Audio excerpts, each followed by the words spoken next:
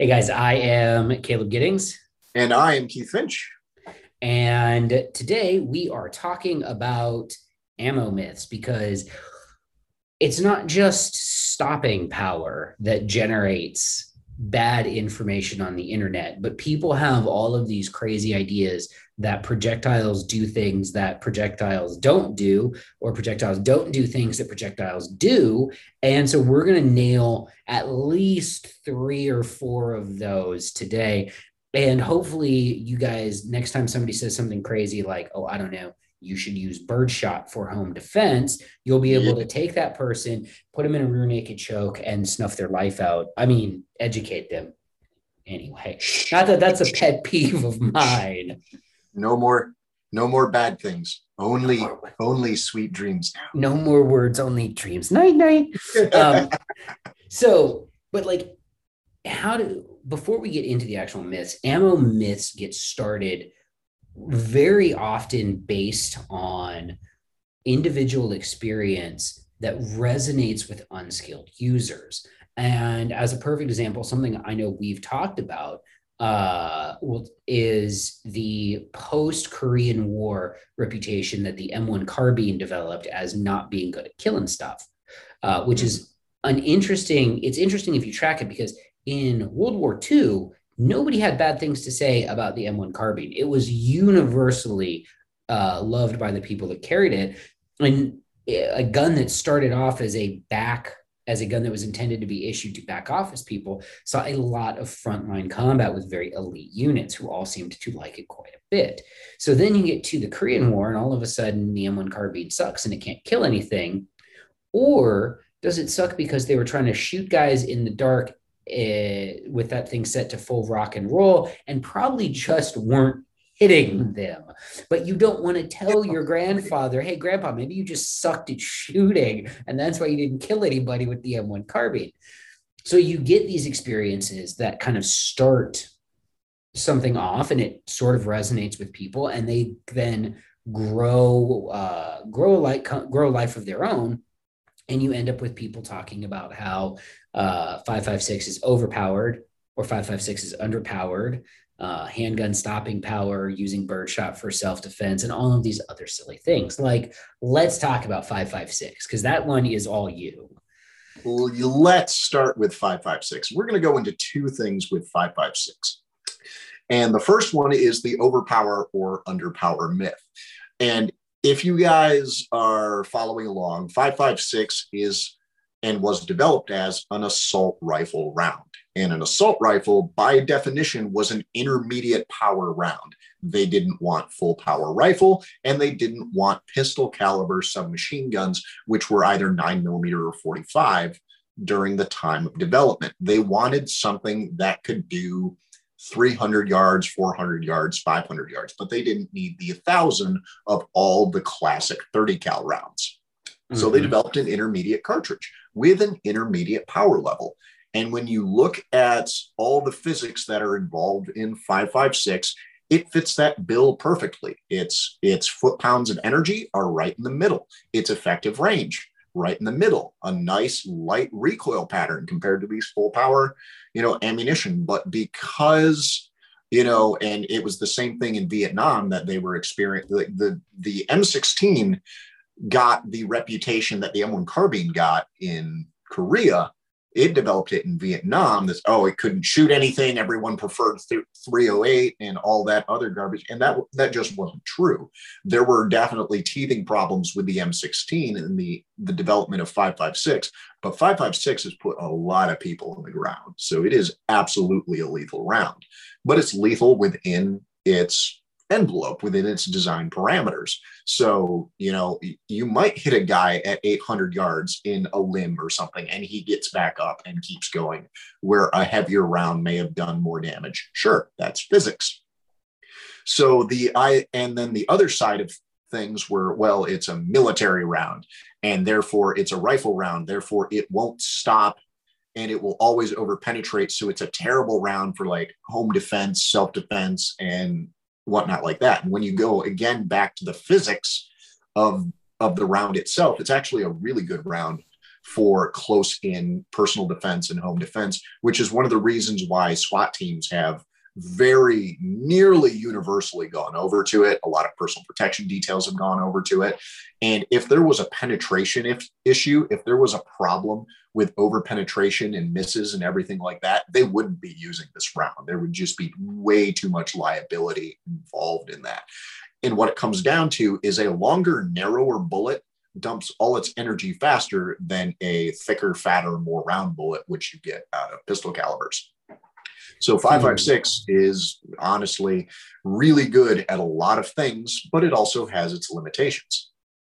So to explain that in a way that the average person can understand, and this kind of gets into the stopping power conversation, when you shoot somebody with a pistol, it is very much like you're pushing a piece of rebar through them. You know, take whatever caliber your pistol bullet is after it expands, or if it doesn't expand, and then get a piece of rebar that same diameter and push that through a person. Not actually, but like that's the wounding mechanism that you get with a pistol, where the piece of rebar only destroys the tissue that it touches. The bullet does exactly. The bullet does the same thing. It just makes a hole. A rifle, a 5.56 or larger rifle, once it meets a certain velocity threshold, is like taking a piece of rebar and jabbing it into somebody, and then the end of that piece of rebar explodes. But it doesn't explode until it's like 7 inches into your body, which is where you want it to explode, which is why the M193, the very, very common M193 is actually a round that has really great terminal ballistics, because it goes in, and what it does after it enters is it yaws 180 degrees. And when it yaws inside the body, it rips shit to bits. And rifle bullets are traveling with such high velocities once you're over this 2,000 feet per second threshold, you then have entered a velocity threshold where things like hydrostatic shock are actually wounding mechanisms, where the velocity of the round itself imparts such energy to the surrounding structures, it can actually damage those structures. It actually does permanent damage, which pistol calibers can't do. They just don't have the ass behind them to do that. It's that physics change, which is why when you're measuring like foot pounds is a very common way to measure muzzle energy and to determine like what a specific round can do. When you look at handgun rounds, they're all roughly, when you look at the defensive ones, they're all in the 400 foot-pound range. They're all around that number. They're a little above, they're a little below. But when you go into like 5.56 and 5.45, which are the light, fast ones, and the lowest on the recoil scale when it comes to rifle rounds, once you cross that threshold, you're already up to the 1,1300 foot-pound range. So you've doubled to tripled the energy that you were delivering from any given handgun caliber. You're in an entirely different sphere. On top of that, because of the bullet design, that long, narrow design that rifle bullets have, you get that yaw effect. You get that energy dump immediately. You don't get the round pistol effect that you get out of the jacketed hollow point, which is why jacketed hollow point was designed, is they were trying to mitigate that just ball round effect, which pokes the one hole. They were trying to make the hole bigger because that was your wounding mechanism. Yeah. And I mean, a bigger and and I will say this, all factors being equal, when you're talking about handgun ammunition, a bigger hole is better. Yes. With the pause that it's not significantly better to throw away things like shot placement, for example, which is why if somebody can shoot a 9mm handgun well, but kind of can't shoot a 45, then definitely stick with the 9mm. You get more bullets, and it basically do the same thing. Which brings me to we'll get to pistol ammo here in a minute, because I want to talk about that idea of energy being transferred to the target, because that's what kills people, is energy being transferred to the target that destroys important bits inside you. It destroys vital structures. Major blood-bearing organs in your central nervous system are the primary structures that we're trying to destroy. And we're trying to do, especially when we talk about major blood-bearing organs, we're trying to destroy as much of that organ as possible to cause the most rapid blood loss possible. Because to explain this in very simple terms, humans only die one way. We die when our brain runs out of blood. and oxygen. That's it. That's the way we die. Once that shuts off, then everything else shuts off in our body and we're dead. When we're trying to disrupt that function with a projectile, we're either trying to deprive the brain of blood indirectly by destroying those major blood-bearing organs, or deprive it of its function directly by shooting people in the central nervous system, like the spine or the face. When you shoot them with rifles, the rifle, again, it has this massive amount of energy which it can transfer to those structures and damage or destroy them. Pistols don't have that. They have to physically touch them. What about shotguns? Well, I'm so glad I asked. I love this myth because I run into it probably more than the other two now, probably more than stopping power handgun, and probably more than, rifle is bad for home defense. So this is the one I keep running into.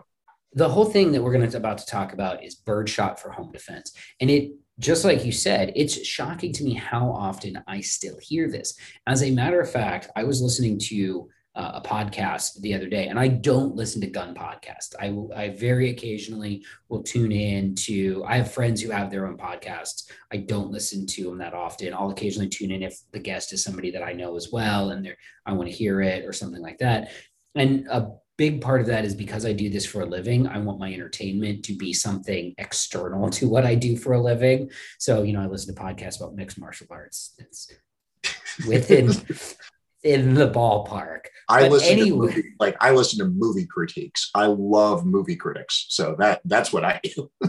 So I'm listening to this podcast, and the hosts are, one of them's a former mixed martial artist turned stand-up comedian, and the other one's a professional stand-up comedian and former actor. If you can't figure it out from that, it should be pretty easy. And one of them, and these guys, they like guns, right? They think guns are cool. They've been to range in Southern California that's known for training John Wick and having hot women around, and they've shot guns there.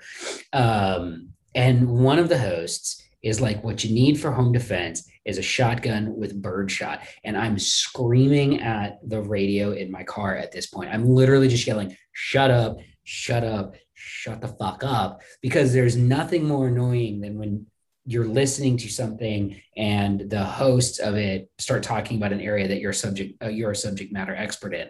Like if somebody out there who's listening to this is a dentist, he does not want to hear me and you talk about how to do a root canal. Like he does not. Nope.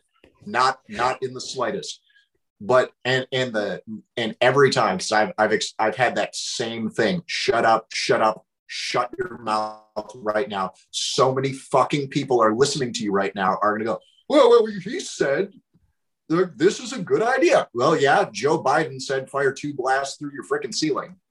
By the way, you guys should definitely go look up the auto-tune video where Joe Biden sings that. It's hilarious. Beautiful. Fire 2 blasts. But anyway, so here's the problem. Like, I understand where this idea of using a birdshot in a shotgun has come from. And it's sort of a two-layered thing in that, one, shotguns used to be and still are in certain areas incredibly prevalent. Like there are many, many homes where someone has a shotgun either for bird hunting or for sport shooting, where these people don't even necessarily think of themselves as gun owners in the sense that you and I do, but they're like, well, yeah, it's my, my $1,300 my $13,000 Perazzi that I use to shoot little clay discs out of the sky once a month. Like that guy doesn't think of himself as a gun owner. And similarly, maybe the guy who hunts, ducks or something once or twice a year doesn't.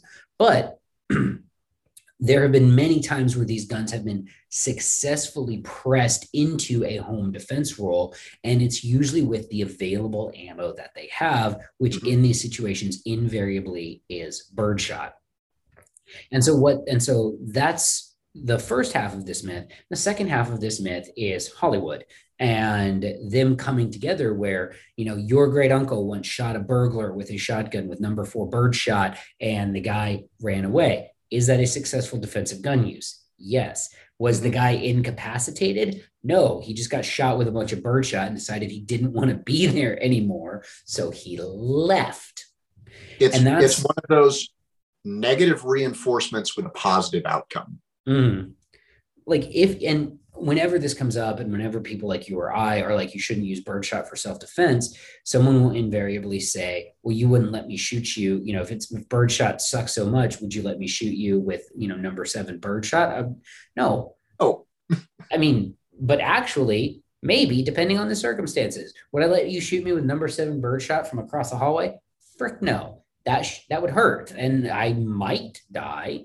Would I let you shoot at me with number 7 birdshot from 50 yards away following a parabola? Yeah. Anybody who's hunted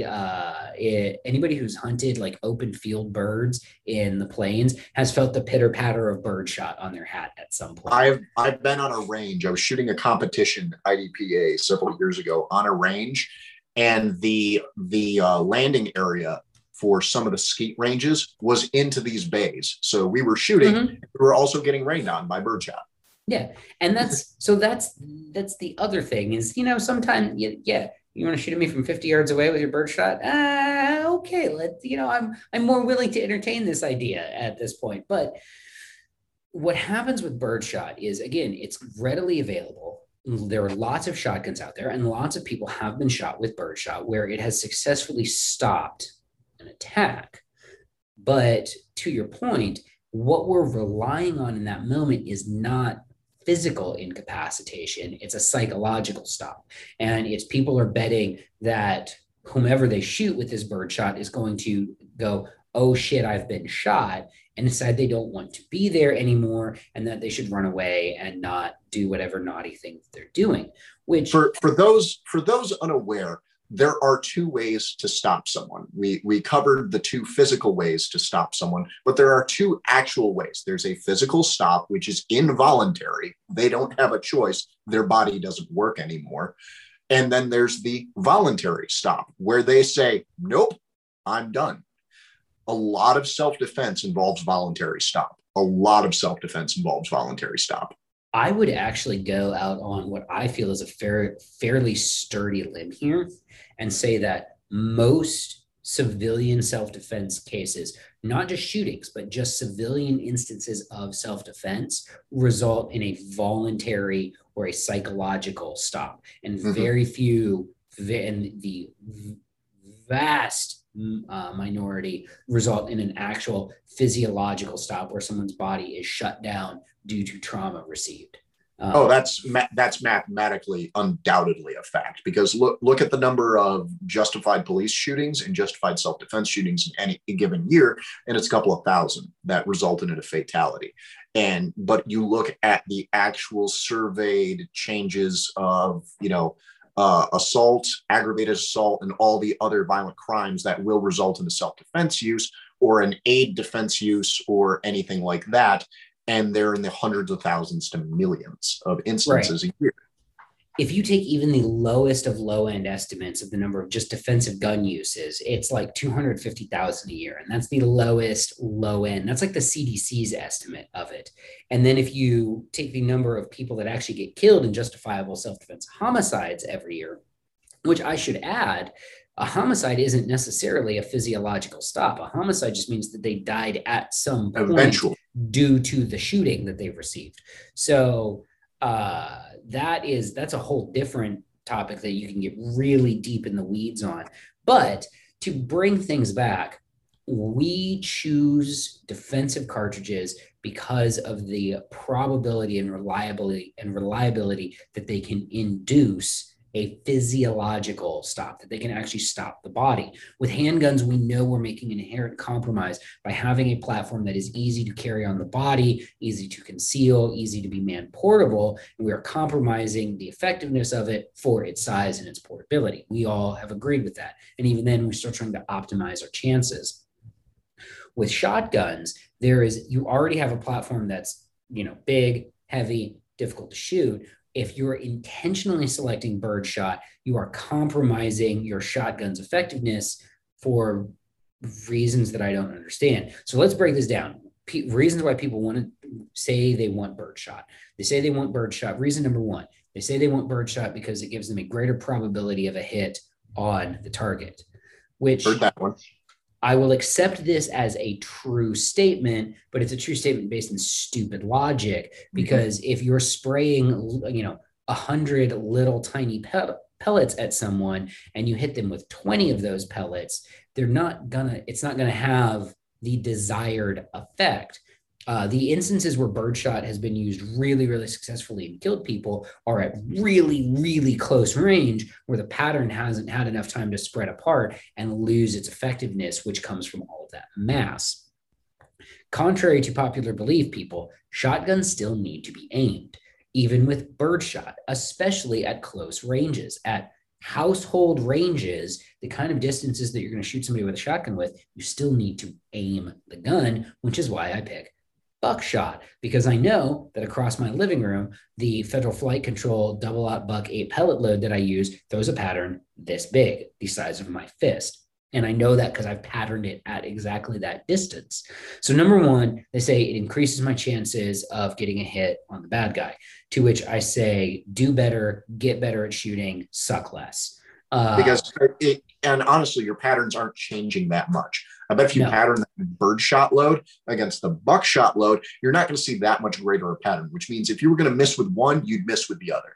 Yeah, I would actually, I'm really interested now. I would love to see because I've got some, actually, fun fact, I actually did this. I have some heavy 3-inch Magnum waterfowl loads that I patterned out of my 1300 and out of my Beretta, or 1301, sorry, Beretta, out of my 1301. Out of my 1301 at about 10 yards, the buckshot pattern was about, I would say it was probably about 4 to 6 inches. The duck ammo pattern was about 4 to 6 inches. It was all on a paper plate at that distance, and it wasn't really on the fringes of the plate. The Flight Control has a better wad, but this round is designed to stay together to travel out to distance to kill ducks. So if you were going to miss with birdshot, if you're going to miss with buckshot, you're probably going to miss with birdshot. And if you don't miss, you're getting peripheral hits anyways that aren't really fight stopping hits. And we're back to psychological incapacitation. Mm-hmm. Number 2 reason that I hear the most often is it won't go through interior walls, to which I also say, fuck you, get better at shooting. If your number one concern in that moment, if your number one concern in that moment that, hi, I have just made the decision that I have to smoke somebody, I have to shoot them. If your number one concern in that moment now is, but what if it goes through the wall? You have rearranged your priorities poorly. Yeah, for real. This is something that a friend of mine said in a class once. He said, you know what stops rounds from going through interior walls and hitting stuff they're not supposed to hit? Hitting the bad guy. Mm-hmm. So that is something that drives me nuts, is when people say, well, what if I miss? Don't miss. And I know that almost sounds like a ridiculous argument, but if you're in a situation where you don't have a clean backstop to take a shot and you are not certain of your marksmanship ability to execute the shot at hand, you shouldn't be shooting. Exactly. You either need to be moving to get to a better position where you can clean up your backstop, or maybe you should have fucking practiced so you can make this unobstructed torso shot with a shotgun at 7 yards. Right. That drives me so nuts, because it is endemic of lazy thinking. And it's just, well, I'm worried about what would happen if I miss. And I'm worried about a hypothetical fail that I am the one setting myself up for. And it's a hypothetical failure that you are 100% in control of not happening. Right? If you're worried that you will miss a home invader and the round will go through the wall and kill your partner or kill your kid, then it is incumbent on you as a theoretically responsible gun owner to go get the training necessary so that you can send that round with impunity. So that go fix your problem. The deficiency has nothing to do with the gun. Don't select subpar ammunition because you fucking suck. Get better, be better equipped to defend yourself and defend your family. If you're spraying rounds indiscriminately at noises in the dark, you shouldn't. It drives me nuts, because that's what it is. It is justifying a shitty choice via lazy thinking. And lazy thinking is not necessary. Which brings me to the, which actually I want to stay on that going through interior walls bit. every projectile that will reliably kill a human being will go through like 4 or 5 bits of drywall. 5.56 rounds will tend to destabilize and tumble and go off course after they go through 1 or 2, but they're still packing enough energy to kill something that you can't then predict which direction they're going to go. If you shoot it and you're flat and level, and then it spins and it corkscrews down into the left, that's still probably going to go into somebody you don't want it to go into. So you can't control that. 5.56 will go through a gazillion interior walls. 9mm will go through a gazillion interior walls. Buckshot will go through a gazillion interior walls. Get better. They will all go through more walls than is safe. All of them. Yeah, which is all of them. Yeah. Oh, and by the way, don't even get me started with this glazer safety slug nonsense, because you know what happens when you shoot a glazer into drywall? It acts like an FMJ. It closes up and it goes straight through the freaking wall. So yeah, the whole it won't go through drywall thing is probably my biggest pet peeve with shotguns, because it's just, and I've said it 100 times, it's just freaking lazy thinking. You are justifying a poor equipment choice because you lack the skill necessary to take a shot with impunity in your own home. And if that's you, I don't want you on my team. Go get training. Go get be better. You have I feel very strongly about this. You have an obligation to be better if you're in the position where your family is relying on you for protection. Like if you have an obligation to be the one who can take that. Absolutely. Yeah. All right. So that's it for shotguns. No, I've got one more on shotgun. I want give me the shotgun one. And it's again back to birdshot, because this is the most recent edition of the myth I heard, and it's one that comes from a place of morality. I understand it, but it's one of those that goes back to the psychological versus physiological stop. And it's, I don't want to kill the guy, and I get that. It is a common. Well, I don't want to kill that guy. I'm sorry, we have passed that. There's no legal difference in attempting to kill someone with a less effective round or a more effective round. You shot a gun at them, you were trying to kill them. End of story. That's legally what happened. Yeah. You pulled the gun on them, you were trying to kill them. End of story. That's what happened. A gun is lethal force. You will never be heard to argue otherwise in a court of law, period. End of story. There's no legal defense that but I used birdshot, I really wasn't trying to kill him. If you pulled the trigger on someone, it's because you determined there was already no other option. Yeah. And so what people who are selecting this birdshot, number 7.5 or number 8 birdshot, are doing, because they're making it out in their own mind that they're not the bad guy because they selected this, is they are now relying on the psychological stop instead of the physiological stop. Otherwise, this person is getting way too uncomfortably close for anybody's peace of mind, because you're relying on the fact that that pattern hasn't broken up yet. So you're essentially hitting them with a solid mass. Because for those who don't know, let's break down the physics real quick. The reason that at any distance birdshot is terrible is because once that mass splits, those are tiny little individual pellets with tiny little individual physics profiles, which is why at 30, 40, 50 yards, they start raining down on stuff in the arc.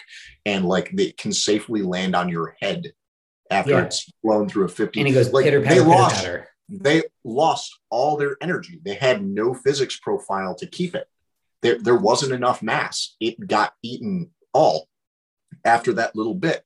Whereas buckshot is the round that's designed to keep its mass and keep its energy at 75 yards, 80 yards, 100 yards, and take down a medium-sized animal. That's what it was. Fun fact, where do you think the name buckshot came from? It was originally used in smoothbore hunting guns to kill deer, to give the shooter a better chance at taking down that medium-sized animal, because you could get more potentially lethal rounds into the target area than you could with a single shot musket, for example. Exactly. So it comes back to the fact that you're using a moralistic argument on yourself. And I get it. You don't want to be the bad guy. But remember, you've already passed beyond every stage where being the good guy mattered. You've passed beyond all those steps already where being the good guy mattered. You are at the point where you have to pull the trigger, make sure what you're shooting is going to produce the desired effect, which is an immediate cease of whatever it is they're doing that caused you to shoot them in the first place. And you Which, want it, whether it's psychological or physiological, you don't want them to have a choice.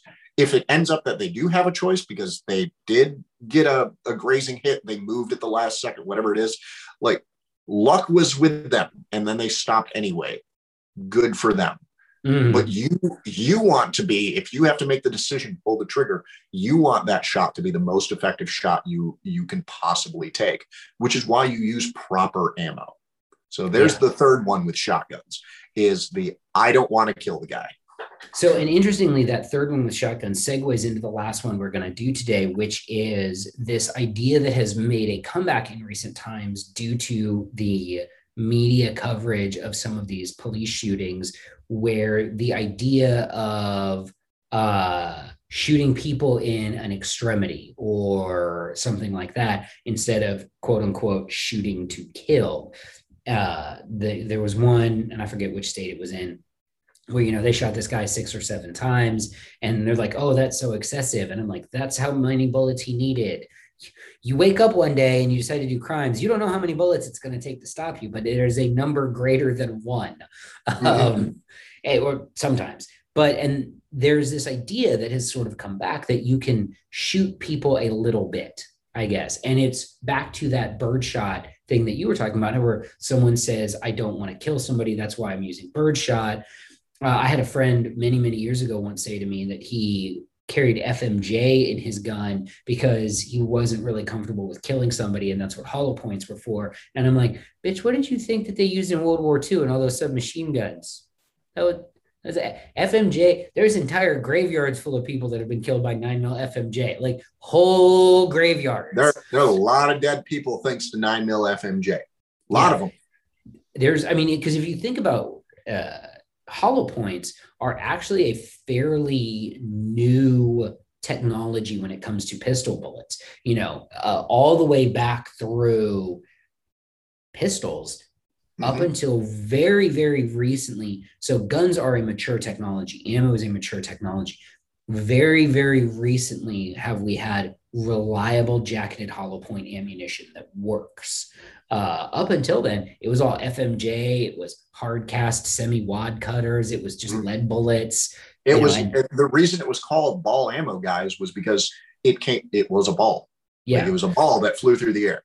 And ball ammo continued to just be that with full metal jacket and all that. It was a ball that flew through the air that had a wounding effect.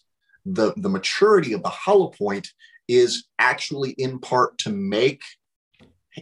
close that gap with handgun ammo and make it more effective than it would be otherwise. Yeah, absolutely. So back to this idea of shooting someone a little bit, you can't. All right. And Keith said this already. Pulling a gun out is deadly force. Like if I take my gun out and I point it at you and I say, I'm going to kill you, I don't even need to say that last part. If I take a gun out and point it at someone, the person that I'm pointing it at is not a lawyer. The person I'm pointing at is broadly legally justified to shoot me, because the act of drawing a gun and aiming it at someone is initiating deadly force. If I do that to you and I'm not justified to shoot you, you are justified to shoot me in that situation. And so if you take a gun out and then you're actually shooting it at a person, you can't just shoot somebody a little bit. Shooting at them is deadly force. Shooting them is deadly force, regardless of where you hit them. And this idea that I can shoot somebody in the leg or shoot somebody in the arm and get them to drop a gun without getting to just how physically freaking hard the shot is. Yeah, we're not even going to get into that, because that's actually, like, it's way harder to shoot somebody in the arm than it is to shoot them in the chest.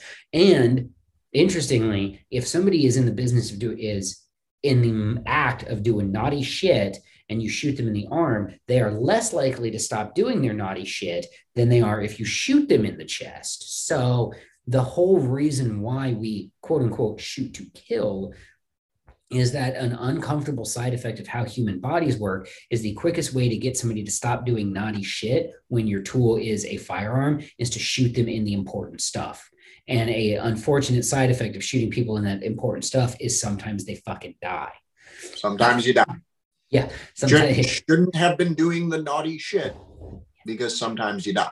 Sometimes that's what happens. And then the other part of that also drives me nuts is this idea that like shooting people in the arm or the leg is somehow relatively harmless. If you get shot, like the classic Hollywood shoulder shot, right? Which is, if you're looking, if you press that notch, if you're listening to the audio, if you press that notch in your shoulder, kind of in between your pec and where your shoulder starts to get bony, people get shot in that part in movies all the time, and they're always fine, regardless of the fact I broke my humerus bone last year, which is in that general area. It was a devastating injury. It took me months to recover fully, and I still don't have 100% use of that arm, and I probably never will.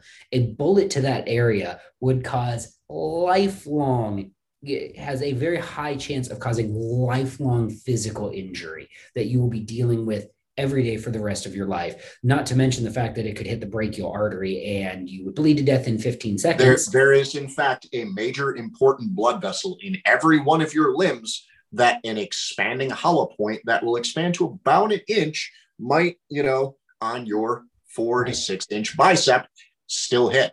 Oh, the leg one also drives me nuts because like people get like, did you guys not see Black Hawk Down? The guy gets shot in the femoral artery and dies. They did that in Band of Brothers too. Guy gets shot in the femoral artery and dies. Like if you shoot somebody in their big meaty thigh, yes, you could miss the femoral artery. You could also shatter their femur and cripple them for life. Sure, you might get a through and through flesh wound that causes very minimal problems. Or you could shatter their femur. Yeah, or you could hit their femoral artery. Like it's this idea. It's not like people try and shape it as, oh, it's a safer shot. No, it's not. It's lower probability. You are more likely to miss, which we've already covered. People freak out about missing, and it's going through drywall and going to other rooms, and it's going to miss and hit someone else. Which those are real concerns, and you should be aware of them. But it's not a safer shot in any sense of the word. And it's less likely to work immediately. Like you could sever that artery and that dude could still be doing the bad stuff for a minute, 2. Well, and it's also this idea that when somebody suggests shooting somebody in an extremity, what they're actually suggesting is that instead of trying to stop this person as quickly and efficiently as possible, what you should do is try to horribly maim them for the rest of their life and still also maybe kill them. Like that's also maybe kill them, horribly maim them, and that the pain, if they feel any pain right now, depending on their mental and physical state, which you don't know, you just know that this is a situation which you have decided that shooting them is probably the best way to solve it. But now you're going to lower the effectiveness of what you've already decided in an extreme situation that you have to do, which is shoot them to stop them from doing whatever it is they had to do. So, instead of stopping them and maybe killing them by placing effective shots, which either they're going to die or these are recoverable, either one or the other. But instead, you're going to maim one of their limbs and still potentially kill them by severing an artery. So they die a slower, more painful, and more horrible death through exsanguination. It's actually way like when you actually understand the mechanics of projectile wounding mechanisms and also how the human body works. The suggestion of shooting people in an extremity goes from, oh, we're trying to, maybe kill fewer people to actually horrifying.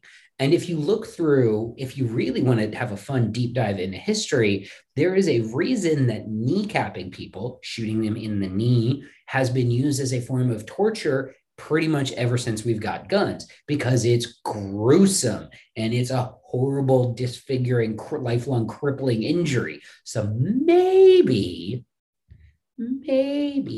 just shoot people in the bits that makes them stop doing naughty shit, and let's try to not disfigure. Like, it's such a hard.